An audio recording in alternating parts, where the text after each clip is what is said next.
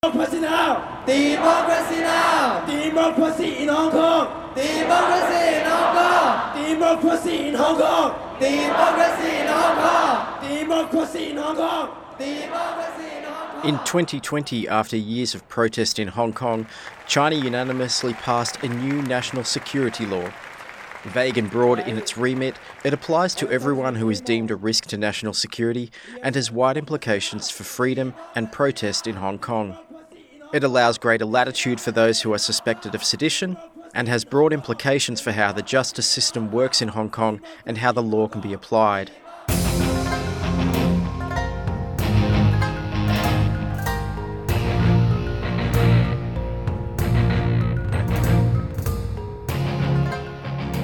This is Asia Rising, a podcast from La Trobe Asia.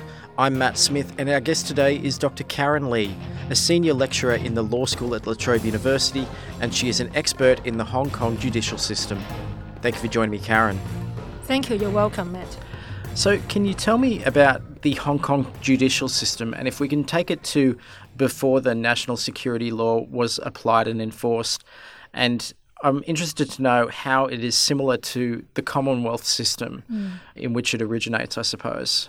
Yeah, because of the colonial roots, Hong Kong's legal system has basically been patterned after that of the UK. So basically, we have like different layers or levels of courts, down at the magistrate level, to the court of first instance, then the appeal court, and finally the Court of Final Appeal, which before the handover was actually the Privy Council in London. Yeah. So basically, Hong Kong is a typical common law system with very strong English influences. Okay, and if you looked at the Hong Kong judicial system then, would you see a lot of differences to how it was in Britain, or could the same sort of rules be applied to each? I'm just wondering how similar it was at the time. Right. One of the prominent similarity was that Hong Kong used to apply a lot of British case law. Yeah. We basically cite English cases, particularly before the handover in 1997.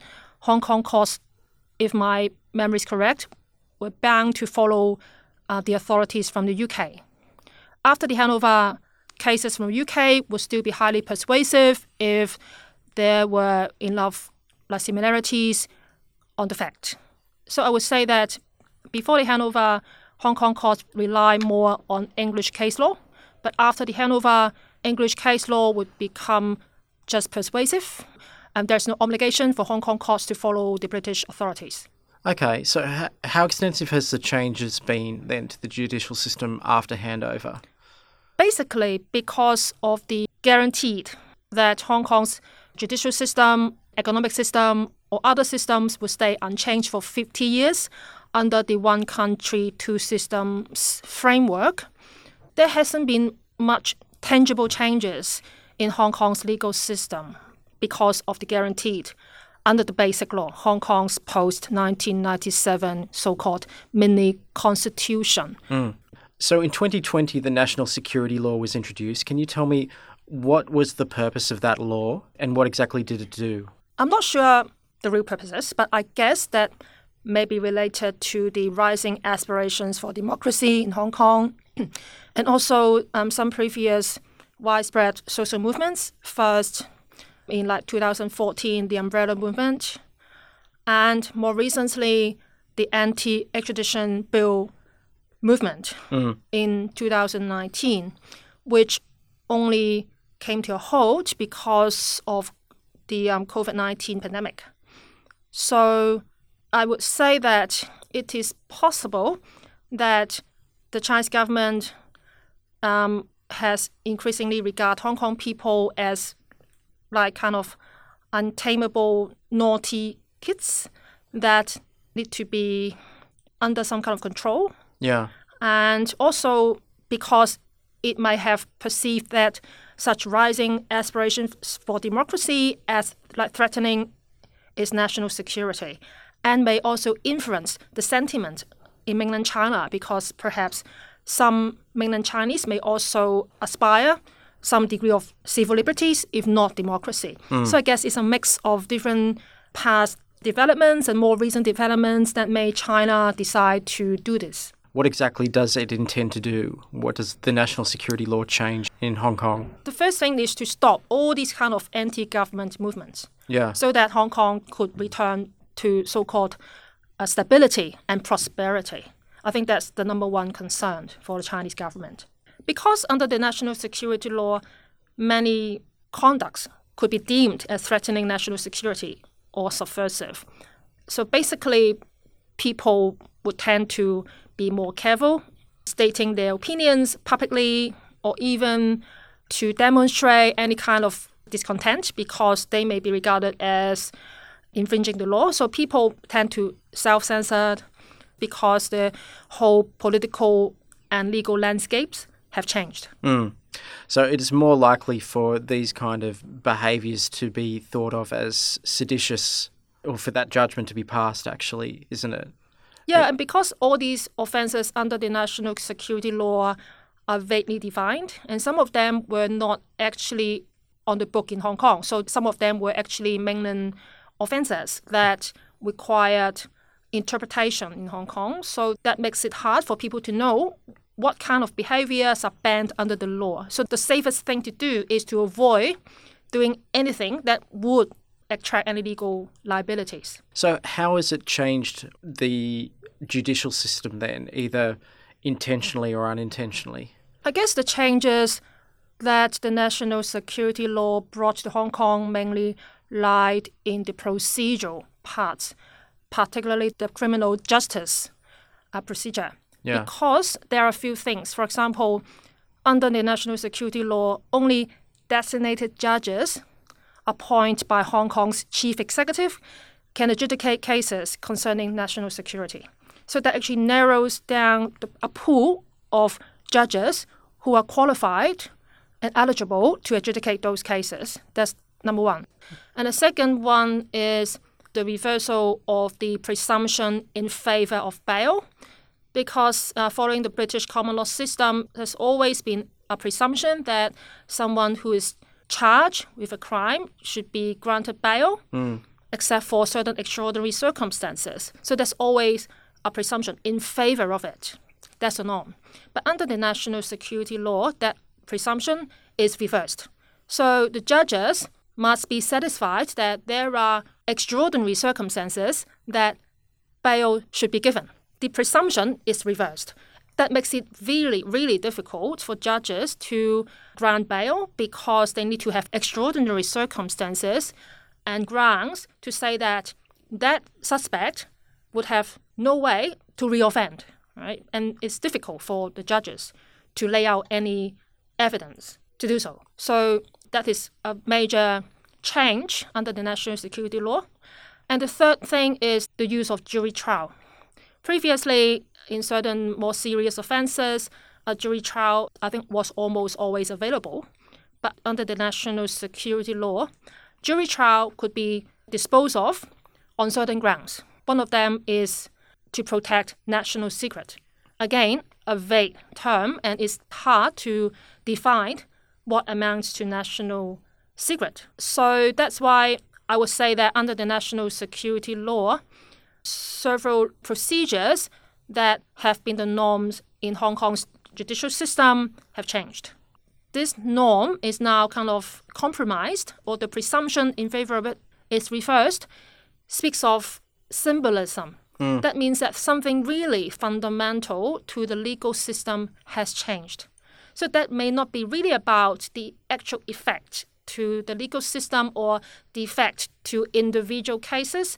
I guess the effect is about this symbolic change of one very fundamental element of Hong Kong's judicial system that have been around us for more than a century or so. Okay. And there would also be the concern that the person then, if it not be a jury who's rendering the verdict, it's a judge. Or a panel of judges. Or a panel of judges, and there would be concern about impartiality. Yeah, that's hard to say because I'm not suggesting having judges in making the decision is any less fair or unbiased than a panel of jury. That is why a jury trial would only be available for cases concerning certain serious offenses like murder. Right? A jury trial entails a certain degree of unpredictability because you don't know what these group of ordinary men and women may decide over a case. So the fact that a majority of cases in Hong Kong actually have been tried by judges without a jury trial means that trial by the judge is not a problematic issue. Yeah, I know, but this is cases of national security then. The stakes seem to be a bit different, a bit higher. Would there be pressure on judges to render certain verdicts in these cases, or is there the perception that this could be the case? Judges are always led by their legal reasoning.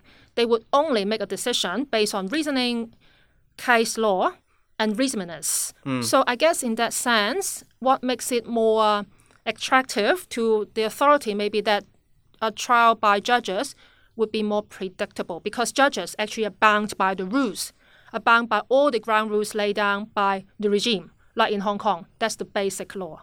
And also now under the national security law, there's a provisions under the law that includes certain restrictions and limits. So I guess that's the predictability part that makes it perhaps a more practical thing to do to allow only judges to adjudicate national law security cases. Yeah, but you spoke as well about judges can have their verdicts overturned. How much does that restrict what a judge can do in a case? Regarding judges may have their verdict overturned, I think you're talking about a particular provision under the basic law. Because under the basic law, particularly section 158, it is the NPCSC, that is the National People's Congress Standing Committee, the ultimate political organ in mainland China, who has the ultimate power to interpret the provisions under the basic law.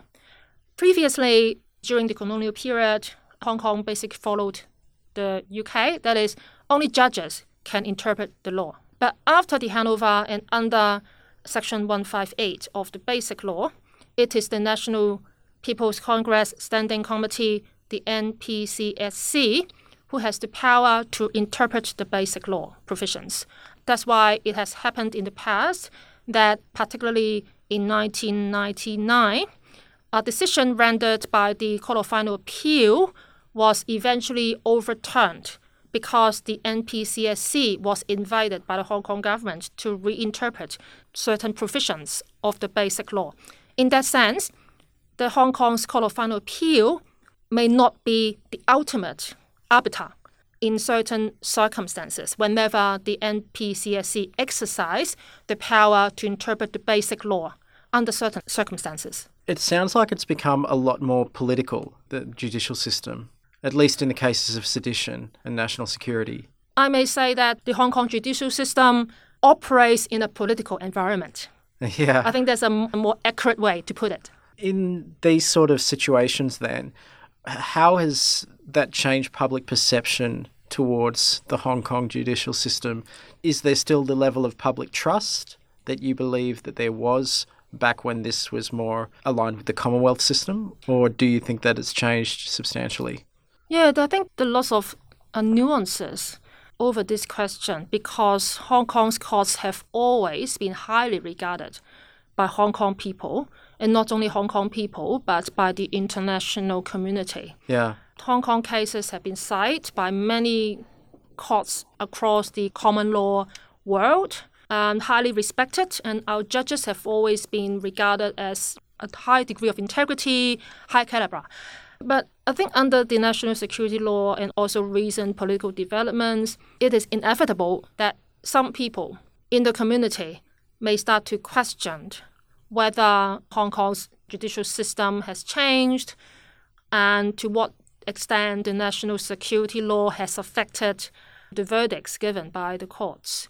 I believe that Hong Kong judges are still devoted in their job, right? They have integrity and they're very professional. Yeah. I do not doubt their professionalism in that sense. But I guess because of the political and constitutional environment that they now operate, they are under certain limits, right, to what they can do. For example, in granting bail, right? It's not for them to decide because they got to operate according to the prevailing regulations. And so I guess that's one difficulty for the judges. And how would that affect public perception? I believe that some people, especially those who are more democratically minded, they may question about how long Hong Kong judges can hang on to it. Right? If there are more new regulations that may come up later to further restrict what they can do or to observe the procedures. And according to my previous research, based on public surveys, there is indeed a trend that certain people in Hong Kong have kind of lost their trust in the legal system or have trust the court less. And these people tend to be younger, more educated, and also identify themselves as being pro-democracy or localist, those who concerned local interests. But of course, the research was based on one or two surveys. It may not be conclusive, but I guess they speak to a trend that has been around for past 6-7 years, and the trend keep changing because of the prevailing development in Hong Kong. But I guess it is inevitable that looking at what has been happening in Hong Kong over the past 2-3 years, that more people may really consider or reconsider their position in Hong Kong. Yeah. And how is it changing then how people are conducting themselves in Hong Kong? Because I imagine the introduction of the national security law has very much lessened the protest atmosphere that Hong Kong had generated in the past decade, especially if you just look at the way that the press has been reporting how life is like in Hong Kong now. There seems to be very much a pro-democracy protest movement that was building up there. Then there was the introduction of this law at about the same time a pandemic hit. So now that we're on the other side of all of that, do you see life changing in Hong Kong, at least in those kind of areas? Yeah, because there's no more public protests. Like, if you remember, Hong Kong was famous for the candlelight vigil on June 4th every year in Victoria Park.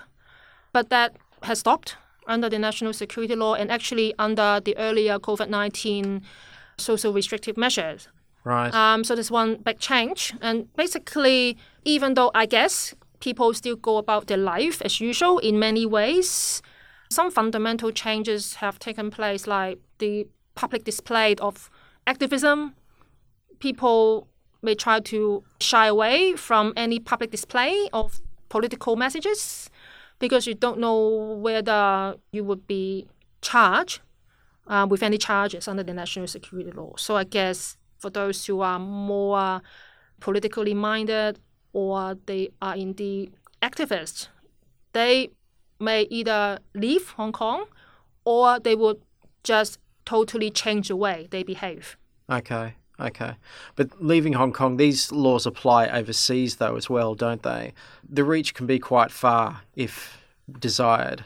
Of course, the law, in theory, catches everyone. Yeah. Everyone, whether you are a Hong Kong citizen or not. What do you think that that's going to do in the future to Hong Kong? Do you think the judicial system will change further? Or do you think that this is the way that it's going to be now? It's hard to say, but at least under the basic law and under the 50-year unchanged promise, Hong Kong's legal system or other social systems would remain unchanged until 2047. Yeah. That's the year when the 50-year promise ends. No one knows what would happen, whether the guarantee would automatically renew itself. We don't know.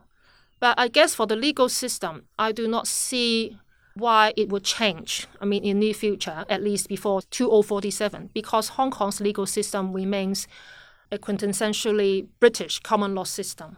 Even though the British elements have largely been dispensed of, but all the hard wires are there, right? The judges, the wigs and gowns, the ceremonial parts of the judicial system, and also all the Hong Kong judges and lawyers were trained in either Hong Kong or other common law jurisdictions.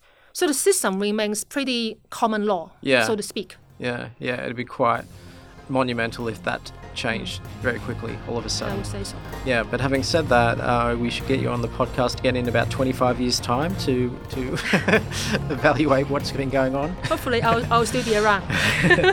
All right, Karen Lee, thank you very much for your time today. Thank you so much. You've been listening to Asia Rising, a podcast from La Trobe Asia. If you like this podcast, you can subscribe in Apple Podcasts, Spotify, or any readily available podcatching platform. Please leave a review, they are always very appreciated. You can find out more at the La Trobe Asia website, latrobe.edu.au/Asia, and you can find us on social media. La Trobe Asia is on LinkedIn, and we are also on Twitter, @La Trobe Asia. This podcast was recorded and produced at Trobe University in Melbourne, Australia, on unceded Wurundjeri land, and we pay our respects to Aboriginal and Torres Strait Island elders, both past and present. I'm Matt Smith, and thanks for listening.